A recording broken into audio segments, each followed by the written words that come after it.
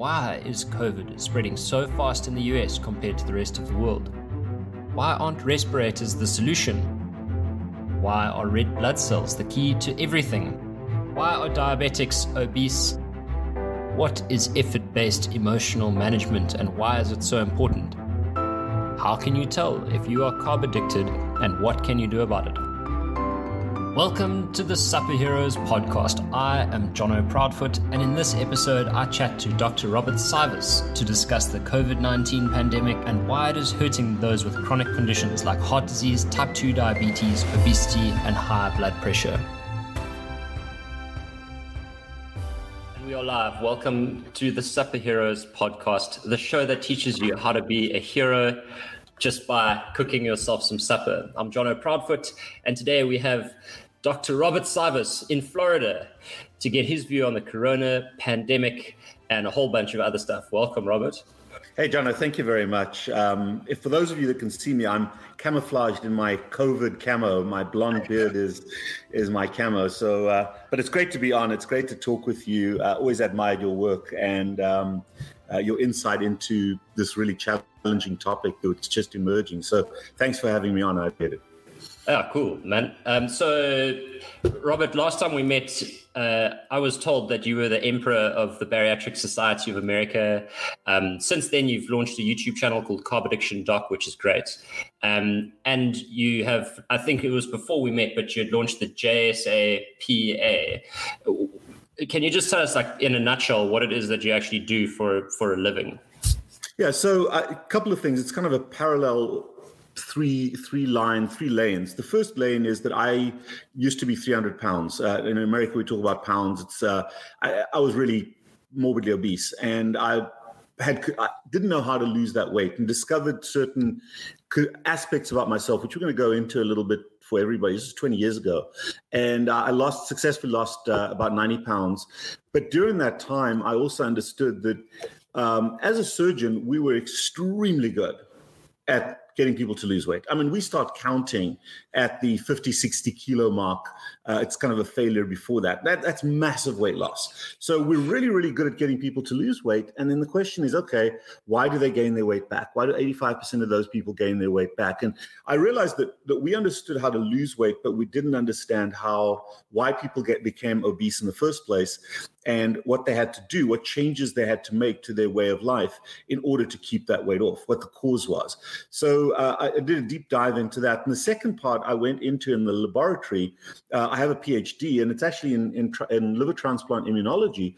But the interesting part, and this is in the early 1990s, before we really knew that carbohydrates were even a disease, we thought they were necessary for survival and everything else. In fact, we believed that carbohydrates were essential to a liver as it was transplanted. So my work was to look at inflammation, and this is important to the topic, inflammation, as we rapidly introduced sugar into the liver. And we could quantify and visibly see the damage that sugar did to the blood vessels and to the cells of the liver. We didn't expect the vascular injury. And it's amazing how this has come full circle as we're now under quarantine with COVID, that exactly the same injury is in large part one of the defining factors of a easy course versus a really tough, hard, complicated course with the virus. So, that's come around, but my understanding of obesity and my understanding of metabolic disease, diabetes, came from that work in the laboratory. And then my understanding of the psychology of obesity came from a personal view and from working with my patients who successfully lost weight, but still were obese. And that's the big challenge. It doesn't matter what your body looks like. This is always fat. That's absolutely critical. So South Africans are like dying to know what is happening in America. I know Trump wants to beat China at everything, but perhaps not this. And and America is like statistically miles ahead of everyone in terms of infection. Like, what is going on in the States? Yeah, it's an election year. That's what's going on. And like anything in the US, elections are a show. And we've got this nasty little actor. It's almost like the Joker in the Batman movies that's come onto the scene that's interfering, the success that Batman has with his business. And the Joker at this stage is something horrible called COVID. And it's interfering with the election process. And the more we try to ignore it and try to banish it from the election process, it's quite amazing how blind we have to be to that to work on re-election. And that's really what the battle is here. It's politics. It's got nothing to do with illness. And yet we are probably in the worst healthcare crisis that we've been in this country. By now, everyone talks about the 1918 flu epidemic. The Spanish, we're well beyond that. We're well beyond that. Because we really are only seeing the tip of the iceberg. And we're oblivious to that part of the iceberg that's below the water. Our numbers are just the tip of the iceberg. So I wanted to, can I ask you about the numbers? Because I was listening to Elon Musk the other day, and he was saying that the hospitals are in such a bad way, and that they're overstating the amount of corona deaths, because if they're treating people with corona, they actually get a subsidy. And they're saying, like, the cause of death, if someone has symptoms, they're saying that that's the cause of death, even though it might not be. Is there any truth to that? No, there's no truth to that whatsoever. Is there, in any system, is there abuse? Of course there is. Of course people are going to pad some of the numbers. But there are two issues with that. The first one is there's massive bailouts to the hospital systems. We're talking about $835 million to Dignity Health. We're talking about $700 million to HCA. We're talking about $535 million bailout to Tenet Healthcare. These are the big commercial healthcare systems. So they're swimming in money. Let me tell you, they're not down in terms of money. They are to a certain extent, but they're solvent. The other thing is that these numbers are being reported by doctors. And despite the fact that we've been very heavily neutered as professionals in this country, we've become employees, which is a real problem when business takes over healthcare. And I guess that's the biggest issue. We've become neutered as physicians. We are still the people reporting this. And then the final part is that while a lot of people are dying in hospitals, the majority of people aren't. If you look at the largest source of deaths, they're occurring either at home or in old age homes, that kind of thing. For example, in Minnesota, over 75% of all their reported deaths happen in nursing homes. So, you can't ignore the numbers. It's just a matter of inconvenience to certain folks. And I don't think that anybody knows what the true metrics are of infection or of deaths. We just have no idea. But really, it's not about the numbers. You don't have to be a mathematician to know how serious this disease is. And that's the problem, is that we get stuck in the mathematics of something to be able to think it through rather than be emotive about it to a certain extent. And I can tell you, as a healthcare worker, as a physician, there's no way that I want this disease. At least I don't want it now. And over time, we will know more about it and we'll be able to protect ourselves a little bit more. And there are a few things that we can do as individuals and as a society to delay and disperse the rate at which this disease goes through our community.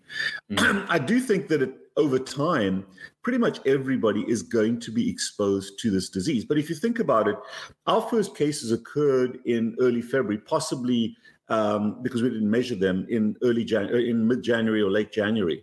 We're now 4 months down the road, and we've got 82,000 people dead and 1.5 million people infected, as far as we know. And those are probably an undercall of the numbers. So the issue is the rate at which this has become infected. In 2010, there was a really bad H1N1 flu virus, and they estimate that close to 1 million people died over the course of a 2 to 3 year period of that virus, directly or indirectly. And nobody even knew that statistic because it occurred over time. And here it's the compression and the severity that's the issue. So if we can elongate this virus, we're not going to get rid of it. We're not going to get rid of it, at least in the foreseeable future. If we can stretch out the number of cases that come to the hospitals and don't overwhelm the care system, If I'm, as a doctor, I'm taking care of 20 patients on ventilators, I'm not paying you as much. It's just the reality of the numbers. I'm not paying you as much attention as I would if I have one or two people on a vent. It's just, that's just the reality. Okay. If your resources are spread thin and you're exhausted, you don't take care of people as well as you could if you're rested and you're taking care of a one-on-one situation. So if we can elongate that, we allow us to catch up as human beings, not even as doctors. So that's the first thing. The second thing is, over time, I want to be on the back end of this curve, not the front end, if I can possibly be, because every single day we're learning more. Remember, 5 months ago, we knew nothing about this disease, zero. And every day we're learning more about how this disease works and what it does. And we're now able to meet it at various places. For example, ventilators are far less important than oxygenation. Ventilators is the mechanics of breathing for your lungs when your lungs aren't working properly. And we realize, well, that's a piece of it. Part of it now, the bigger part is what's happening in your blood vessels. Notice the connection? So we're discovering more and more about how that works. And, we've just, it's like a puzzle that we're putting together. So I want to get my disease, hopefully not, but when I do get it, when we have a huge body of knowledge. And then the third factor is, what can we do as we understand how this disease works? What can we do to shift the likelihood? It's a percentage game. Shift the likelihood that as an individual, I'm going to have a milder course. I'm going to be one of those people that gets infected, gets tested and said, oh, you got the antibody and I didn't even know I had the disease. Yeah. So how do we get that? Right. And that's, so again, people are going to say, well, he just beats the same old drum, but there's enough information out there to understand how COVID works. And I just was looking at something yesterday or the day before. Basically what COVID is, a virus, think of it like a soccer ball. And the soccer ball is fat. It's a layer of fat, okay? And that's what the membrane is. On the inside, it's got one thing, and that is its reproducing organ, DNA, which is its reproducing little strand of DNA. Think of it almost like a sperm or like an egg. It's this little capsule with reproductive material in the inside, and it has to get inside of cells to replicate. The way it does that, it's got these little prongs called proteins, and those proteins are couplers. If you think on the back end of a train or a tow bar where you're towing your boat, that's what those couplers are. And obviously, like a tow bar, you've got to have the ball has to fit the socket. That's basically what we're looking at. And that's a virus. It's such a simple form of life. So the first part is to eradicate the virus. If you can do anything that melts fat, soap does that, alcohol does that. Those are the two best things. That's why we talk about hand washing. Those are the best things to get rid of it. But sunlight and water. Yeah. Exactly right. I mean, those are the things that melt fat. So anything that melts fat destroys this virus. Just for folks at home, that's the way to go. You don't need anything, these disinfectants and stuff. Yeah, they work, but soap and water works absolutely fine, as does alcohol. Alcohol on surface is not in your body. So the next thing is, the next thing to know, as far as we're aware, and this is new information, I'm not 100% certain of it, so this needs to be corroborated, but that little protein gets deformed by certain things. Think of it like a knot, like a ball of cotton or a ball of string that's been crumpled up. And if you take that ball of string and you put some piece of paper in it, you can distort the shape of the string. Well, exactly the same thing happens with that protein. And one of the things that we know distorts both the protein, the coupler, and the socket, because both are proteins. You got the receptor and the thing are both proteins. The thing that we realize distorts that is the insertion of sugar. When glucose and carbohydrates get inserted into these proteins, it's called glycosylation, which glycosylation means the addition of sugar to these molecules. It distorts the shape of the protein. And if the two don't quite match, and you get something that distorts it, that increases the match, now you get a tighter coupling, you get a greater likelihood that virus can enter the cell and cause damage in the cell, or use the cell as a host to replicate in, because it hijacks the host's own DNA reproduction system to reproduce itself. That's what it does. That's how it breeds. So you're saying that in this case, and this is alleged, not like absolute yet, but that it looks like sugar in the blood basically is like the lubricant to get the trends connected, basically. It distorts the shape of the protein enough that they can couple. And we know now that sugar binds to the surface of that COVID molecule, the protein molecules, and distorts their shape. There is a fancy name, but it's called the ACE2 receptor, which is a receptor to which this protein binds. And almost all cells have an ACE2 receptor. What else is the ACE2 receptor there for? It manages blood pressure and hypertension. And you hear in the ketogenic community, we talk a lot about salt. Salt is important for your food. Well, salt works that way as well in terms of using the ACE2 receptor. A lot of our blood pressure medications are ACE2 receptor antagonists, and they also use that receptor to alter the size and shape of your blood vessel cells. Those ACE2 receptors are on certain cells in the lung called the type 2 pneumocytes, lungs that help us to breathe. So that's the entry point of this virus into the lung. Now, pneumonia is a virus or a bacteria that causes inflammation and infection in the lung. And it's an obvious, well-known pathway. When you get pneumonia, that you see, and it all just clogs up the lungs, and you get this production of mucus. You get this reaction by your body's protective systems, where there's this war going on in your lungs, and it produces pus as the soldiers die while they're fighting the virus, and they clog up your lungs. And that is pneumonia. And originally, as a few months ago, we thought that mnemonic process was the dominant way in which this virus worked. That it was pneumonia, and therefore the charge was on to get ventilators, because the way you treat pneumonia is with ventilation, where you need to get oxygen into the bloodstream and exchange it in the lungs. So oxygen goes into the little sacs in the lung, and the blood comes by and picks up the oxygen. Now, if you've got this layer of mucus and pus, the oxygen can't penetrate that. So what the ventilator does is it force feeds that oxygen into the lungs. So if this was pneumonia, the ventilators would work. But we found, you know what, we're ventilating these people and it's not happening. We can't get oxygen into their blood, into their blood. So despite the fact that we were able to breathe for these people, we weren't able to put oxygen into the blood to get oxygen to the tissues. So we stepped back and we said, okay, what's happening? And we found that the virus was entering through these pneumocytes, also through the eyes and other methods, but it was getting into the bloodstream. And when you hear about the early effect, the early symptoms, fever is one of them.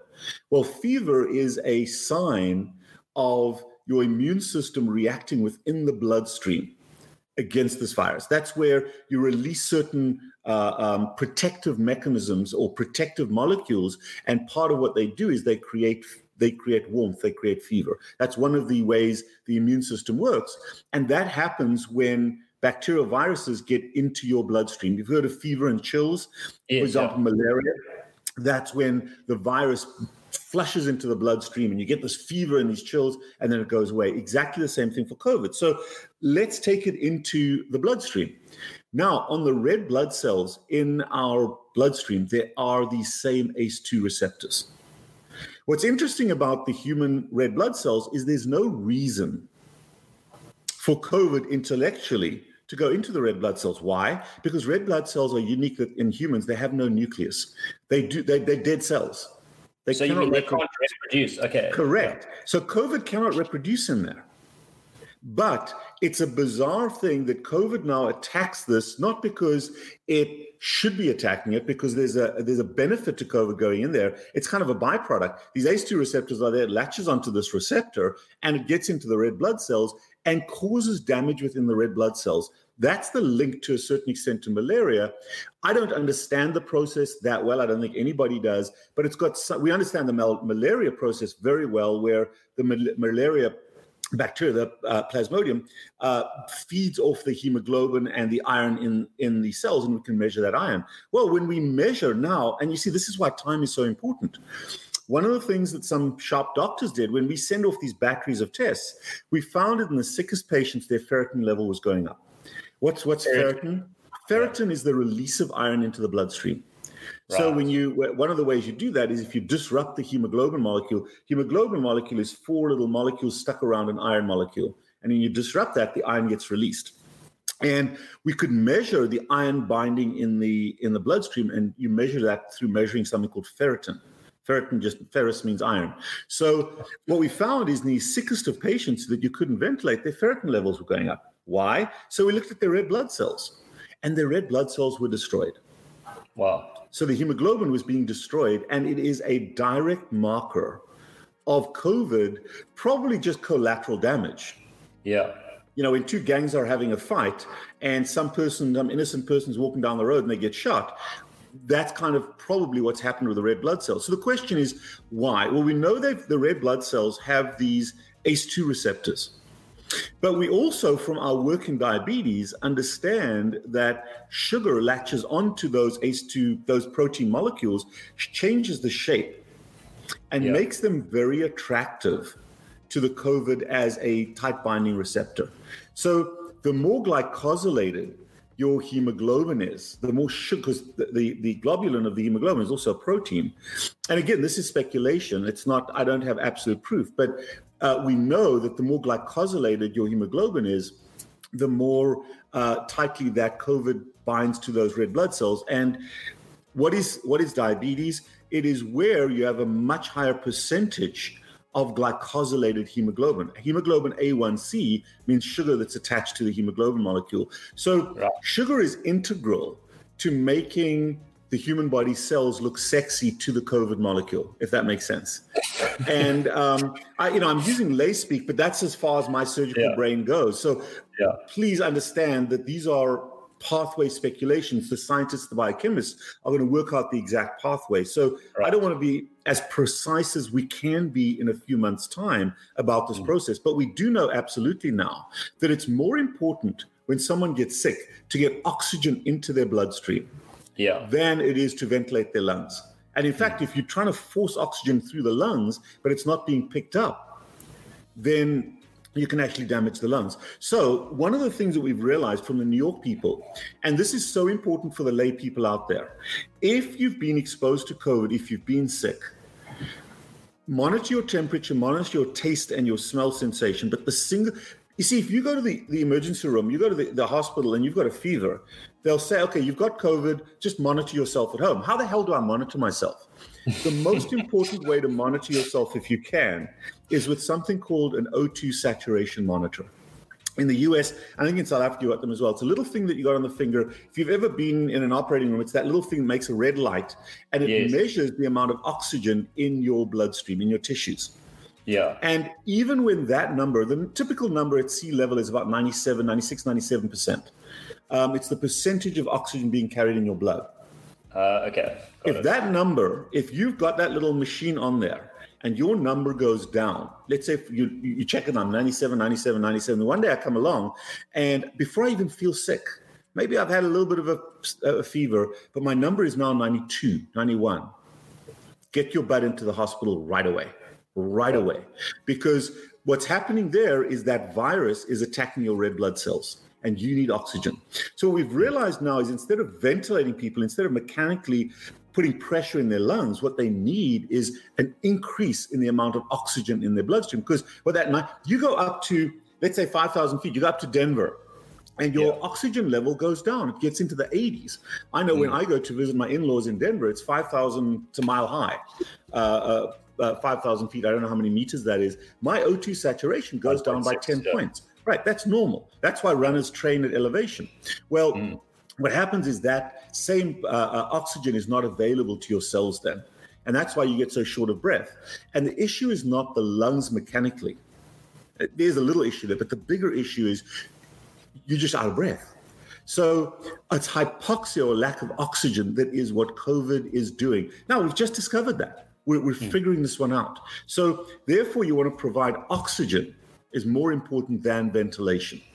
And it's the provision of oxygen. Now, the other part that's happening in the blood vessels, and this is just what we're learning about, because there's another factor, is we're getting inflammation of the cells that line the blood vessels. Remember, we talked about those ACE2 receptors that function with blood pressure. Well, all the cells, the endothelial cells that line the blood vessels, they all use that ACE2 receptor to modify their narrowness and their wideness to control blood pressure. and it's mediated through the renin-angiotensin system, which is your salt system that manages blood fluid and blood volume. Well, we know my work in the laboratory, my PhD, was looking at inflammation of those cells.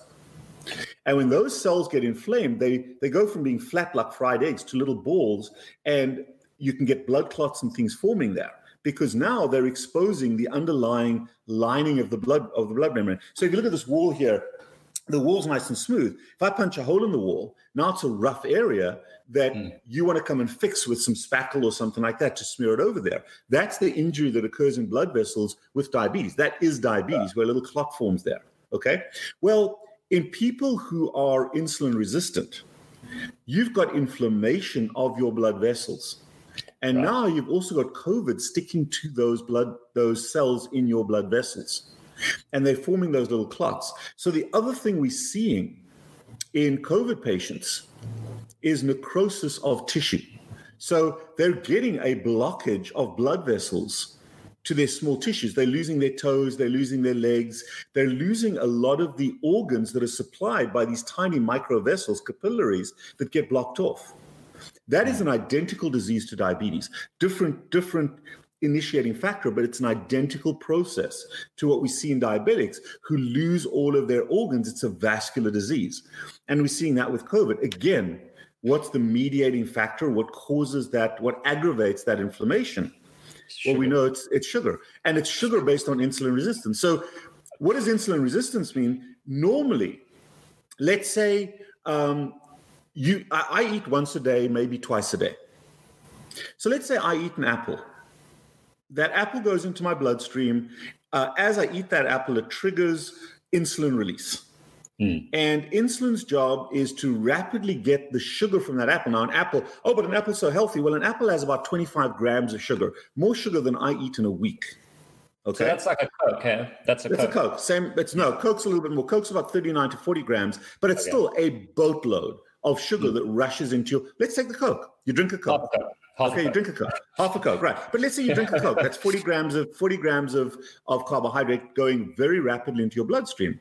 But if I'm insulin sensitive, as I'm drinking that Coke, that my sensors pick up that sugar and they start getting ready for that sugar coming to my bloodstream. So it's not like my sugar goes screaming up. As the sugar starts to enter my bloodstream, my body's ready for it. And the insulin triggers all the cells in my body, predominantly the liver, to suck up that sugar. So I've got, again, it's a receptor, it's a protein receptor. Insulin couples with it and allows the sugar to enter the cell. Now, and then the cell uses a little bit, stores a little bit as glycogen, which is the storage form of sugar, and any excess gets very rapidly, particularly in the liver, turned to fat, and then gets shipped out to my fat cells where it gets stored for a long time, okay? And the body does that very readily so that your blood sugar doesn't even go up a lot when you're insulin sensitive. However, if you're bombarding your body with sugar all the time, if you're drinking, like when I was fat, I drank literally a case of Coke a day. Now I've got this incoming sugar all the time. And at some point, a critical threshold happens where I overwhelm that system. And my cells are taking up all the sugar, particularly my liver cells, and the machinery is breaking down. And that machinery, when that fat clogs up in my liver cells, it's not the fat that we see, it's fatty little molecules clogging up the liver cells, they affect the cell. So the cell says, look, self-preservation here, and the way the cell preserves itself is to down-regulate the insulin receptors so that insulin doesn't have its effect. So it reduces the rate of entry of sugar into the blood, into the cells of your body. That's what insulin resistance. So basically, the cells are saying, hey, I need to protect myself. Stop insulin. You're not going to have an effect. I'm not going to take up the sugar anymore. So when you still the blood. Correct. So then what happens is the sugar goes. So that's called insulin resistance. Now, if you can produce a lot of insulin, your pancreas says, no, screw you cells. Here's more insulin. Do your job. So it kind of wackadoodles the cells to force them to take that up. And those people, they can walk past a donut or a can of Coke and gain 5 pounds because they're obesogenic. No matter how resistant they are, they can convert sugar to fat. So there, the sugar doesn't really build up tremendously in their bloodstream. On the other hand, when you reach a capacity where you cannot produce any more insulin and your cells are resistant to that, Now what you said becomes true. The sugar builds up in your bloodstream. And we call that prediabetes or then diabetes, as it glycosylates the lining cells of the blood vessels plus the red blood cells. And guess who comes along and says, hey, party time, COVID. COVID, okay. And so that's the issue over there. That's where this happens. Now, we doctors also, because it's archaic in terms of our belief, just to add a little piece to the pie that is something that we're still doing, and I really think we should stop doing. The belief by most doctors is the human body, particularly the sick human body, needs sugar. So as soon as a sick patient comes into the ER, what we do is we put an IV into them, an intravenous vein. And what's typically, it's dextrose, it's glucose. So we feed them sugar. And the thing, for over a decade, I have never, ever given any of my sickest surgical patients sugar. And they survive absolutely fine. Why? Because the liver produces enough sugar, but the liver produces sugar at a very low level. So the information to physicians is please, please, please, please, please. Even if someone is a diabetic, you don't have to use sugar. We can check your blood sugar all the time. If you're afraid a blood sugar is going to go low, you can measure that. We've got CGMs that give us measurements every 5 minutes. So you won't go low. And I've never, ever seen somebody go low because they weren't consuming sugar. The only time you go low is if you overdose on insulin. Okay? So the second part, let me just get one other thing out there. The same principle works for people in the street. Okay. Why are you stuffing yourself with sugar and starch? It's going to make you insulin resistant, even to a certain degree.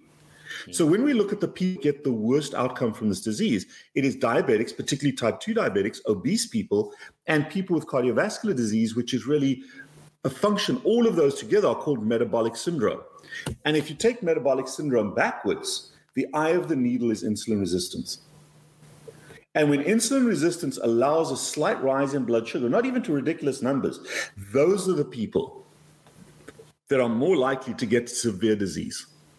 So what can you do in the street? There's not much you can do. Monitor your O2 sat, monitor your temperature. But please, please, please stay away from sugar, sugar and starch. Because if you can protect yourself by being, even if you don't become completely insensitive, if you can lower your blood sugar by 10 or 20 points, restore some of that mechanism, not only is it healthy globally, but your risk when you get and I said when you get the virus, is so much lower. I mean, that's amazing. And just so you know, like the comments that are coming here, like people are stoked. They're also like very happy with the information you provided, and a couple confused about your accent. But he is Cape Townian, but living abroad. But you said something the other day in a video about viral load. Could you touch on that quickly? Right. So I think that's a very important concept. In fact, I'm pleased you brought that up, because your immune system wants to contain this virus where it is. I'll give you an example. After 9/11, when in America, that's a big deal, when those planes hit the Twin Towers and there were domestic terrorist attacks. What we did, rightly or wrongly, is we took the war outside of the US. We took the war to Iraq, we took it to Afghanistan. So we were fighting the wars there and reducing the risk that war was going to come home to the motherland. Okay? In exactly the same way, your body does the same thing. The place you want to defend against the virus is at its entry point. Its entry point is the mouth, the nose, the eyes, any cuts or breaks in your skin. Those are the entry points. So if you wage the war there, the rest, the internal parts of your body, the important parts of your body are protected from the virus. And if only a little bit gets in, then your host immune system, your immune system is ready. The soldiers are ready to go. They can protect it in your mouth, in your throat, in your nose, in your eyes. But if you get a huge load of virus that goes in, particularly droplet spread, and we know that this is more an airborne virus, not a droplet spread virus, and that's also an important concept. So this whole 6-foot thing is crazy. 2 meters is too short. If you cough if you're up in the Transvaal in the winter and you cough, you see that cloud of vapor going out. It's much more than 2 meters. That's what we have to look at. That's what you're walking through. That air is holding virus. We thought it was droplet spread like the flu. It's not. It's aerosolized. And the difference is the droplets hang out for a few seconds and drop down because they're heavy. Aerosolized stuff stays in the air for a long time. So if you're walking behind somebody, even maybe 10 meters behind somebody, you walk through their cloud of air. And if you live in the Transvaal in the winter, all you have to do is blow out that vasum, that cloud of, and you can see it and it hangs out. So the point is that if you, let's say I coughed on a surface, I coughed on this desk, and 10 minutes later you come along and you touch that and you get a few viruses and you put your hand in your mouth, that's a small viral load. And your immune system says, Jono's insulin sensitive, and boom, they contain that. And you may get a little bit sick in your mouth, but you're done. If, however, I cough on you and you got this huge amount of virus, or as a surgeon, I'm busy doing a tracheostomy, which is where you're putting an artificial breathing tube in, or I'm intubating somebody, and that patient coughs, and you get this splatter of the sickest patient, this massive load. Now it gets into my mouth, but it just tsunamis through my body. And it's just too big a load for my body to be able to contain. And the danger with this virus is once it gets into your bloodstream, it does most of its damage in the bloodstream. And that's really what you're trying to defend against, is the bloodstream disease. So viral load is a large part. And that's why social isolation is such an important thing. I'd much rather get my virus from touching something than from breathing in somebody else's stuff right away. Does that make sense? Yeah, got it. And so there's one question that's come up that I think you can settle, because you were talking about sugar, and I really want to get into carb addiction and how, you basically your greatest competitor as a surgeon, because it's very exciting for me. But there's a question about sugar. Someone said, but fructose is not all sugars are bad. So can you just touch on, fructose in particular, I disagree with that, but I'd love to hear your take. We can disagree and believe what we want to. The science is this, and I'll just give you some of the work that I personally did. In the lab, we took livers. So we harvested livers. We had rat livers, pig livers, and human livers. So we had human livers. So we did this in 3 different models, ramping it up to humans. And what we did is we took a liver and we isolated the liver first, and we infused sugar into that liver. I actually infused 4 different things: glucose, galactose, and fructose, which are the 3 monosaccharides, the 3 primary sugars. Most people know about fructose and glucose. A lot of people don't know about galactose, which is the one primarily found in dairy products. Okay. And they typically occur together. So glucose and fructose almost always occurs together. Fructose really doesn't occur in isolation, except in artificial things like certain Cokes and that kind of thing. But fructose and glucose are usually combined. Galactose and glucose are usually combined in milk products, and glucose and glucose are usually combined in something called maltose. But fructose and glucose are the things we find in raw sugar. So it's usually a combination. Your gut separates the two. So don't ever think that you're consuming fructose by itself. It's almost always fructose and glucose. However, when I infused each of those into the liver, each of those caused the injury. Right. And take a guess which caused the earliest and worst injury. Gram for gram the same. Fructose. Fructose. And you know why? Because fructose does not activate insulin. Think about that, okay? So what we're talking about is the concentration of sugar in the bloodstream. And if insulin is triggered most commonly by glucose, and insulin is the most responsive, even under insulin-resistant conditions, to glucose in terms of removing glucose from the bloodstream, because the liver exclusively produces glucose under gluconeogenesis. So therefore, you know that the most sensitive thing for insulin is glucose. Us human beings weren't exposed genetically to a lot of fructose. Every now and then, a little bit of fruit in the winter, in the autumn or the fall. So our bodies aren't as commonly exposed to fructose. Now, in the modern era of massive amounts of fructose in our food, either the so-called natural fruit, and there's no such thing as natural fruit. All fruit has been hybridized.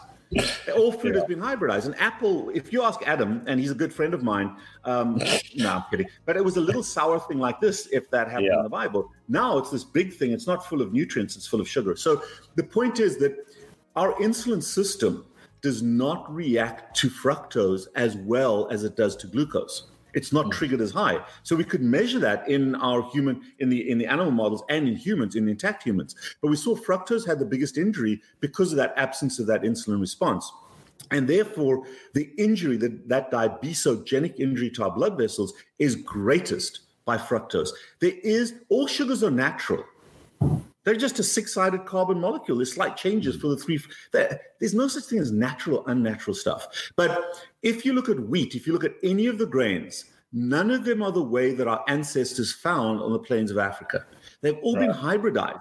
And while hybridization is a process that is steered by humans, we did that to increase the caloric content of that food. Yeah, for bigger yield, right? Yeah. Bigger yield. And the bigger yield was sugar.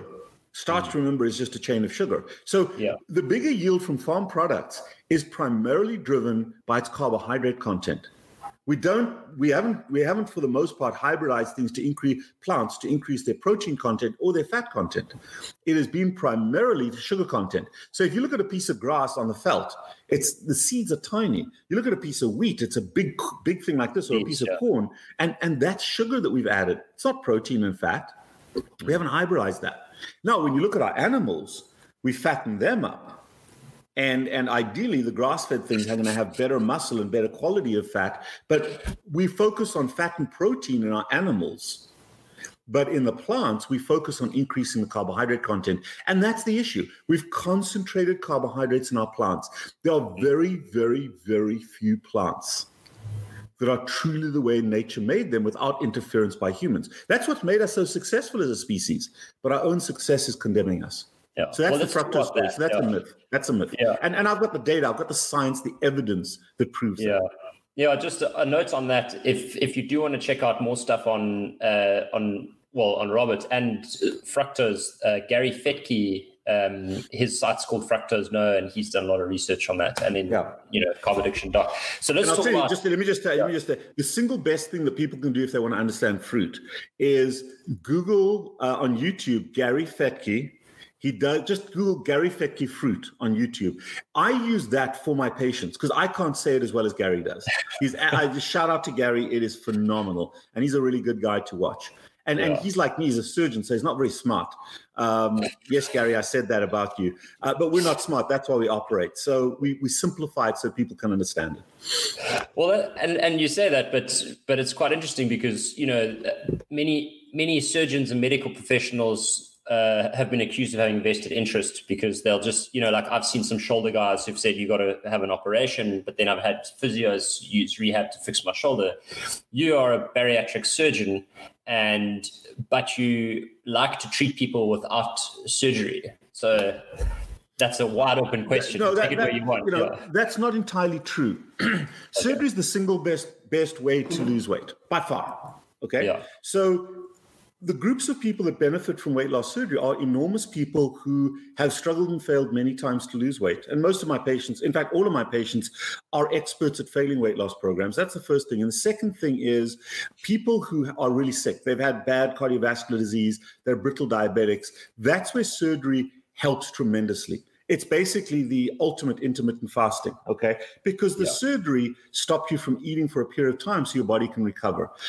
The issue is that surgery as an isolated weapon is ineffective, just like diets are. Surgery is just a very powerful diet, okay? Very powerful, more effective diet. But there's a tandem thing that we have to do. We have to help people to understand and treat and address why they gained the weight in the first place, which I call their obesity. You can treat being fat, but obesity is up here and surgery doesn't fix this. So it's a combined thing. And then we took it a step backwards and we said, okay, if we understand the cause of obesity as a behavioral problem, as an addiction, not a calorie or a nutrition problem, and it's a substance abuse problem, not a nutrition problem, then if we coach those people and help them to understand that, a large percentage of people, when they have that aha moment, can address their way of life using addiction methodology, which is removal and replacement rather than just deprivation.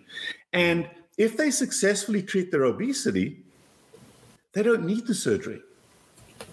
But if they're struggling to do this, you can add the surgery in as a tool to help them. If you struggled to quit smoking many times, the first thing your doctor is going to do is give you a nicotine patch or some Chantix to help you. It doesn't mean that the nicotine patch is automatically going to stop you from smoking. You don't whack it on and hope you quit smoking. You quit smoking and use it to deal with the cravings and to deal with the change for a period of time. That's how surgery should fit in. It is not an alternative. And I'll tell you the sad part, and I'm going to go out on a limb here because this is so important. There are people in South Africa, bariatric gods, surgical gods, that are so mistaken in their ideology of what the surgery does that to my mind, it is bordering on malpractice. Because to operate on someone to radically change their stomach without helping them to understand that they actually have an addiction, and the surgery is going to treat your obesity, but it is not going to treat your addiction, that to my mind is malpractice. It was just ignorance way back, but we now know too much of this.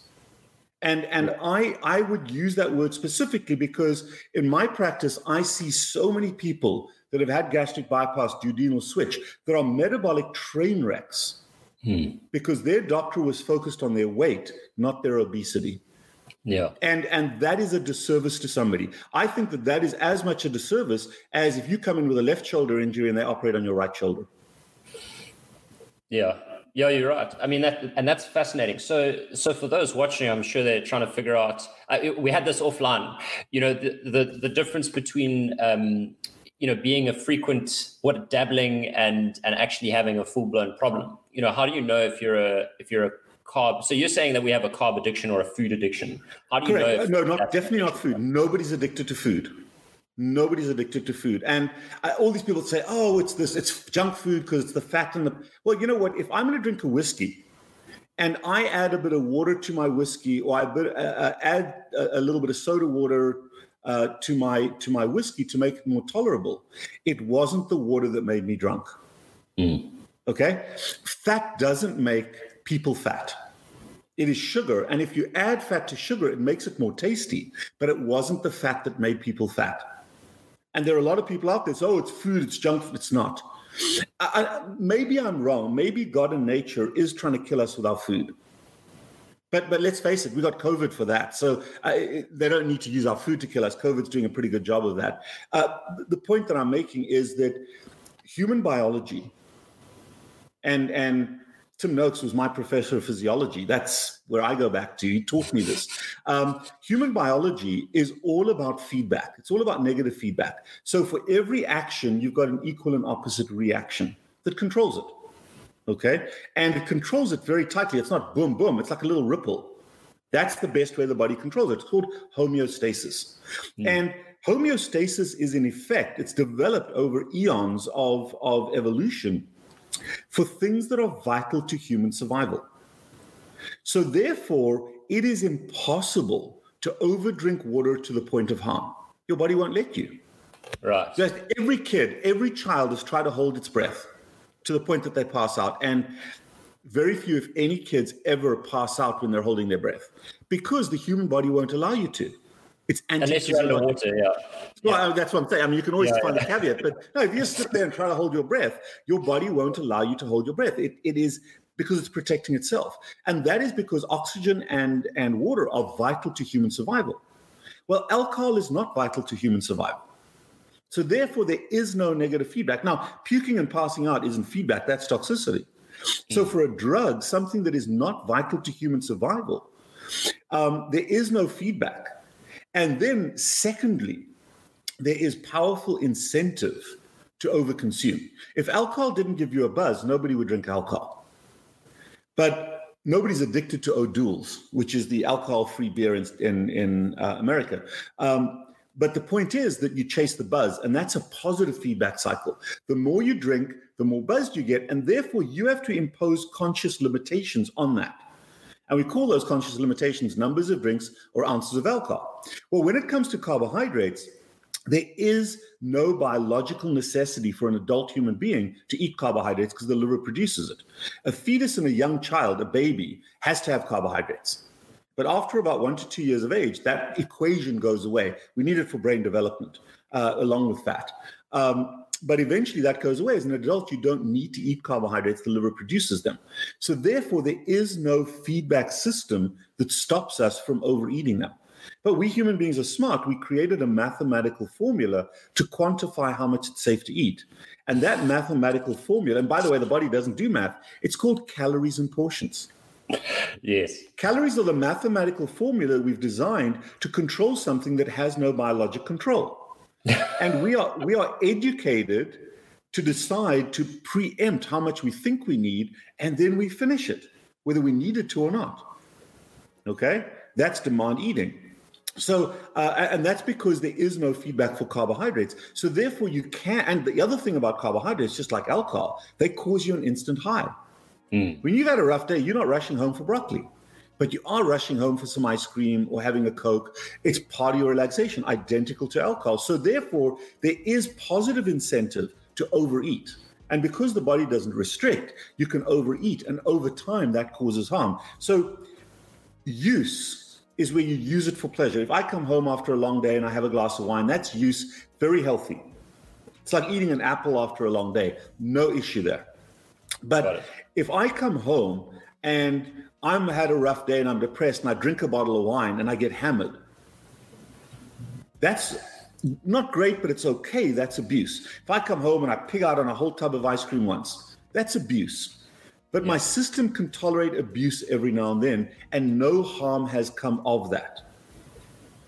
If I come home and I'm drinking, or I've created a habit in my life where I'm using alcohol to deal with all of my emotions, and now I'm not just dissipating those emotions, I'm using that like a cricket bat or like a baseball bat to numb, soothe, and obliterate all of my emotions. Over time, that habituated use starts to cause harm. Now I'm getting arrested for driving while I'm drunk. I'm starting to get liver disease. I lose my job.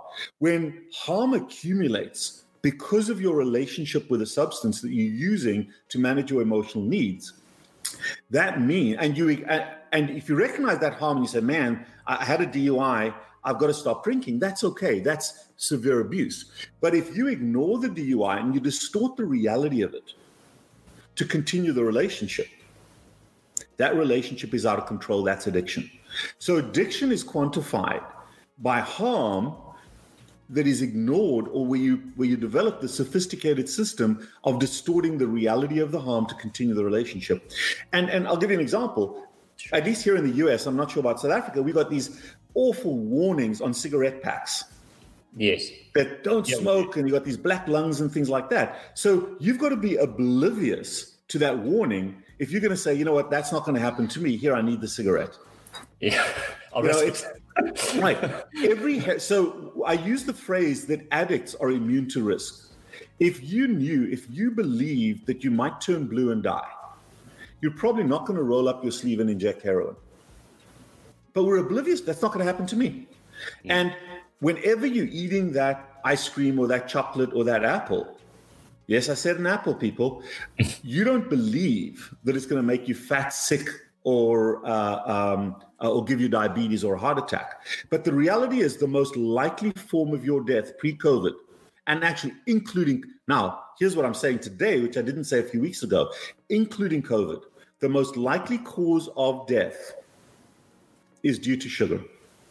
Insert disclaimer, Dr. Cywes' highly educated opinion. I'm happy to say that, but there's enough evidence now that if you just look at, forget about what I said about the mechanics and that's going to be worked out more. That's more just a process. But if you look at the most likely people to die of COVID, apart from the very old, are the obese, the diabetic, and the cardiovascular, the metabolic diseases. Those are sugar related. Those are directly related to insulin resistance. So you know what? I still stand by that statement, is that if you die of COVID, the most likely reason, foundational reason, is sugar. Okay. And by the way, the comments are just saying, like, loving your explanation. So we've got use, abuse, and addiction. But like, what are we supposed to do? Because the entire world is basically a carbohydrate superstore. What do you tell your patients? If you think about it, in the 1950s and 60s, everybody smoked. I remember even in the 1970s or early 80s, as a medical student on rounds, I remember my professor of pulmonology, which is so ironic, was a chain smoker. He passed. So we'd go on rounds, we'd see 10 patients, and then we'd stop between wards for a smoke break, while we were treating people with lung cancer from smoking. And it was like the dystopian side of that. So, now what we do is we sit around discussing sick people over a 12-pack of donuts. It's no different. And I know we're going to laugh about this, sadly, after billions of people have died in 20 years' time. But that's the reality. So you're right. It is pervasive in our community. And the people that should know the most don't, which is doctors. And in the 1950s, there were plenty of doctors that said smoking was fine. In fact, most doctors choose Chesterfield, was a famous advertisement for Chesterfield cigarettes promoted by physicians. Okay. Most doctors prefer Krispy Kreme donuts. Okay. So what can we do about it? Society in our lifetime is not going to do anything about it.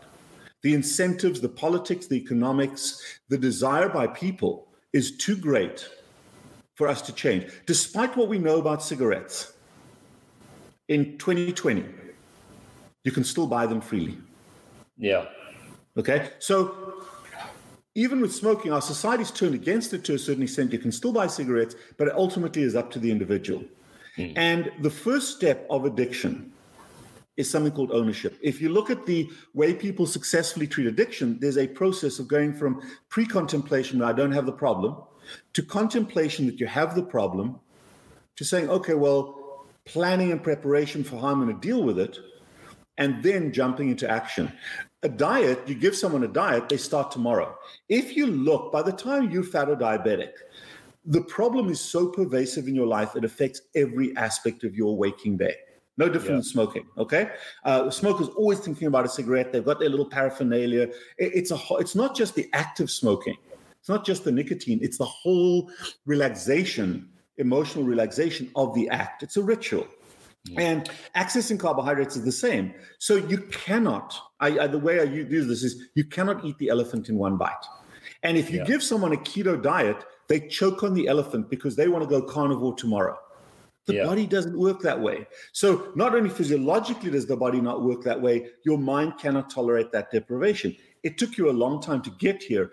If you take little bites of the elephant every day, okay, eventually you solve the problem. And addiction is managed by removal and replacement, because everything that may now cause you harm had a positive purpose before. So carbohydrates may have had a positive purpose, but now they've caused you harm. So you've got to replace the positive purpose, which is typically the nutritional aspect, a return to nutritional eating, real food, and also replace the emotion management void. If you don't replace, you're going to relapse. So just to clarify, you're saying that obviously we need, if you're not going to eat pizza, and some people have been asking, what do you eat without carbs, vegetables, green leafy veg and stuff. But you're saying food. Food.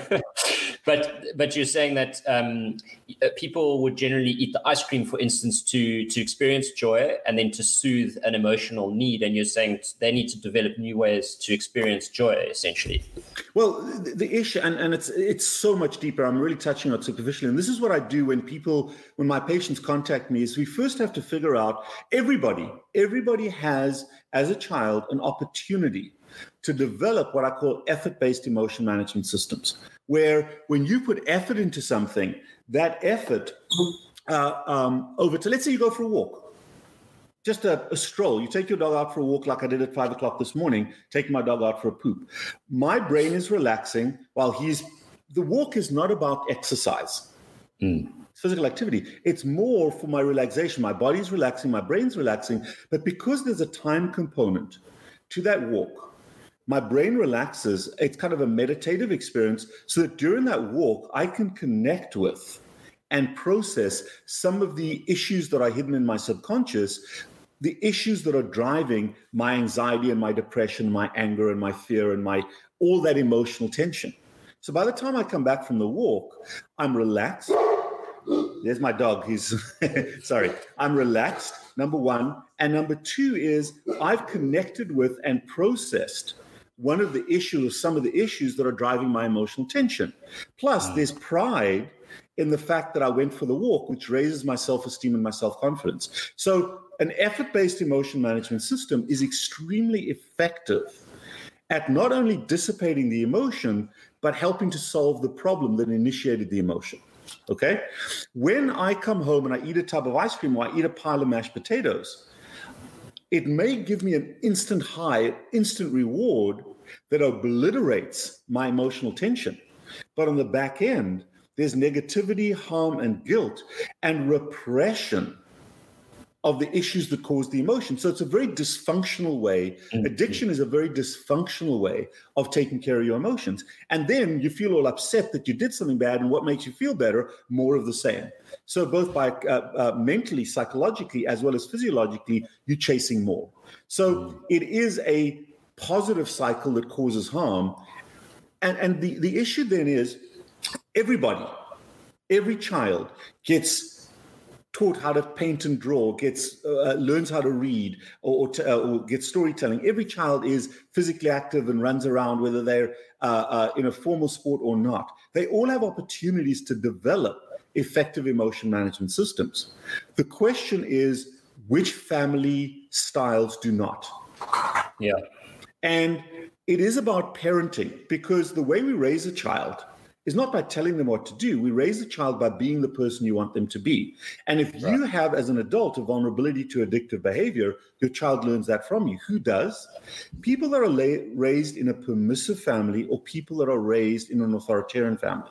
Two completely opposite sides that come to the middle where there's a vulnerability to addictive behavior. People that are raised in a permissive family have a lack of structure. So they may have the intent to take the dog for a walk because they're distressed. But when they come home, I've got to take the dog for a walk. Well, you know what? I'm just going to have one shot of whiskey to relax me, to calm my nerves before I go for a walk. Half an hour later, the whiskey bottle's empty. You've passed out on the couch. The walk never happened. So you triangulate to an easy, inanimate way of taking care of your emotions, and you don't put the effort in, so you don't get the reward of pride. On the other side are the people that come from an authoritarian background, where no matter how much effort they put in, it wasn't good enough. Right. So they may go for a walk or a run, and they believe they should have gone for an hour and run 10 miles. But it started raining halfway through, so they ran for half an hour, and it was only 5 miles. And instead of feeling great about the fact they went for the run, they feel like crap because it wasn't long enough or far enough. They're perfectionists. So they never, ever attain the ridiculous expectation they set of themselves. So the pride in the effort is irrelevant because of this gap between effort and expectation or perfection. And that gap is filled with a sense of failure that is very erosive to your self-esteem. So permissives never build it up. Authoritarians build it all the time. And therefore they triangulate to an inanimate thing to make them feel better. And that is, whatever that substance is, that's the issue. So before you can say, okay, well, take away the carbohydrates and go for a walk, you've got to put yourself in a position where you actually benefit from the walk. Because there's a lot of people out there, a lot of fat people out there that are exercising like crazy because somebody said either it was calories, or even if they understand it's to relax my mind so that I don't need ice cream to do that. But if you can't benefit from it, it has no value. If alcohol didn't make you drunk, nobody would drink. So for a lot of people, physical activity is useless to them because they don't get the benefit that you may get from it. I bet you've been on a run once in your life, am I right? A couple. Yeah. How do you feel when you get back? Yeah, it's like my favorite high. That's what I replace. Okay, so you use that word. It's a high. And that's what other people get from a tub of ice cream or a bottle of wine because they can't get it from the run. And that's exactly the point. But even a runner can overrun.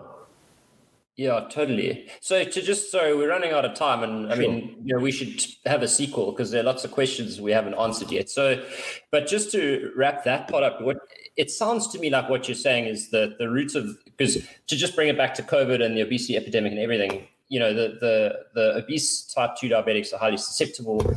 And if I understand what you're saying that it's this combination of poor, did you say effort-based emotional management? So we don't learn how to do that. And that's like the typical family who comes home, they watch Netflix and they order a pizza. That is like at the core really of the obesity epidemic. Well, but those are the permissives. On the other side, you got people who do really the right thing but don't benefit from it. Right. They're never good enough. So it's the amazing part. And for example, we talked about Oprah being a drug addict. Oprah comes from a highly authoritarian family. She's been incredibly productive. But if you ask Oprah, I mean, everybody's in praise of Oprah about how well she's done, what a great person she is. And if you ask her that, she'll continuously criticize him. She'll focus on what she hasn't done. You can give Oprah a lump of gold with a little scratch on it, and she'll say, no, thank you, because of the scratch. And that's just, I come from an authoritarian family background myself, where our parents wanted us to be super successful. So they created ridiculous expectations of us, but we never, ever met them. So we were forced to look at what we didn't do rather than love what we did do. And if you're just continuously looking at how bad you are, you have no idea how good you are, and there's no self-esteem and self-confidence. And then you need something else to make you feel better. And that's the dichotomy. Yeah, the family, the happy fat family that orders the pizza, they're obvious, okay? But let's take Tim Noakes. Okay, Tim is a highly authoritarian person like myself, very structured, just a great man, but he got type 2 diabetes. And it wasn't just because he believed that sugar was better for him. Yeah. It was also because that sugar made him feel good when he had to keep on driving himself to do better all the time. And that's what makes him a good, humble person when he's being productive. But in our personal life, we've got to look at that side of things as well. And I know in my own life, no matter how well I do things, I'm still too focused on what I didn't do. But to come back to the COVID thing and to tie the two things together, addiction and COVID, one of the issues and one of the easiest ways to look at this is something called the serenity prayer that every alcoholic or every recovering alcoholic is aware of. Because alcoholics aren't aware that they're alcoholics. But it is, and we all know it, it is the God grant me the serenity to know the things I can control, to understand and do the things I can't control. And when it comes to COVID, you're not going to be able to control effectively over time the fact that you're going to get the disease. We're pretty much all going to be exposed to it. Most human beings that interact with other people are going to be exposed to it. So that's the part we can't control. The part we can control is the most likely possibility of severity of disease.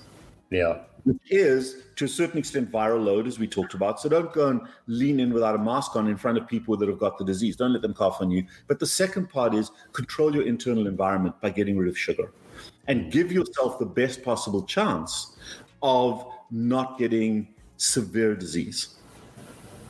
Sure. And that is that control what you can control, which is your consumption of sugar, and let the chips fall where they may once you get it. Well, that's great. I think we'll wrap it up on that note.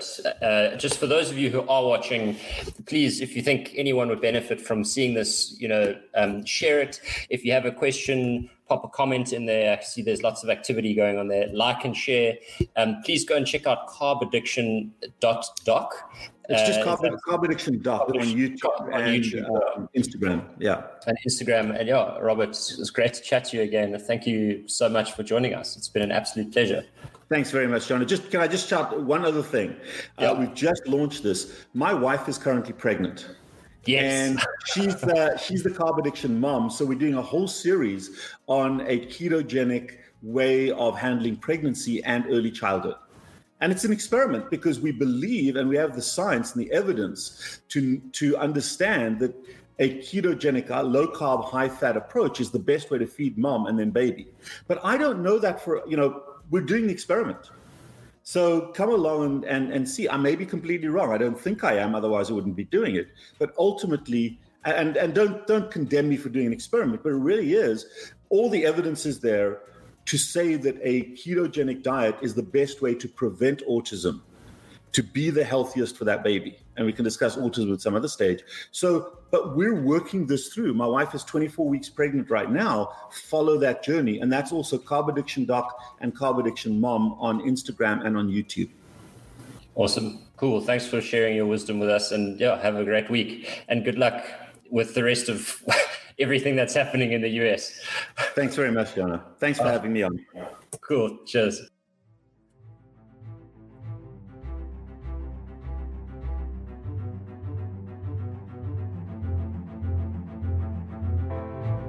Thank you so much for listening.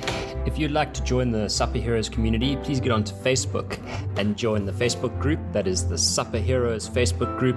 For more information on me, follow me on Facebook, the Jono Proudfoot. Follow me on Instagram at Jono Proudfoot. Check out my website, www.jonoproudfoot.com.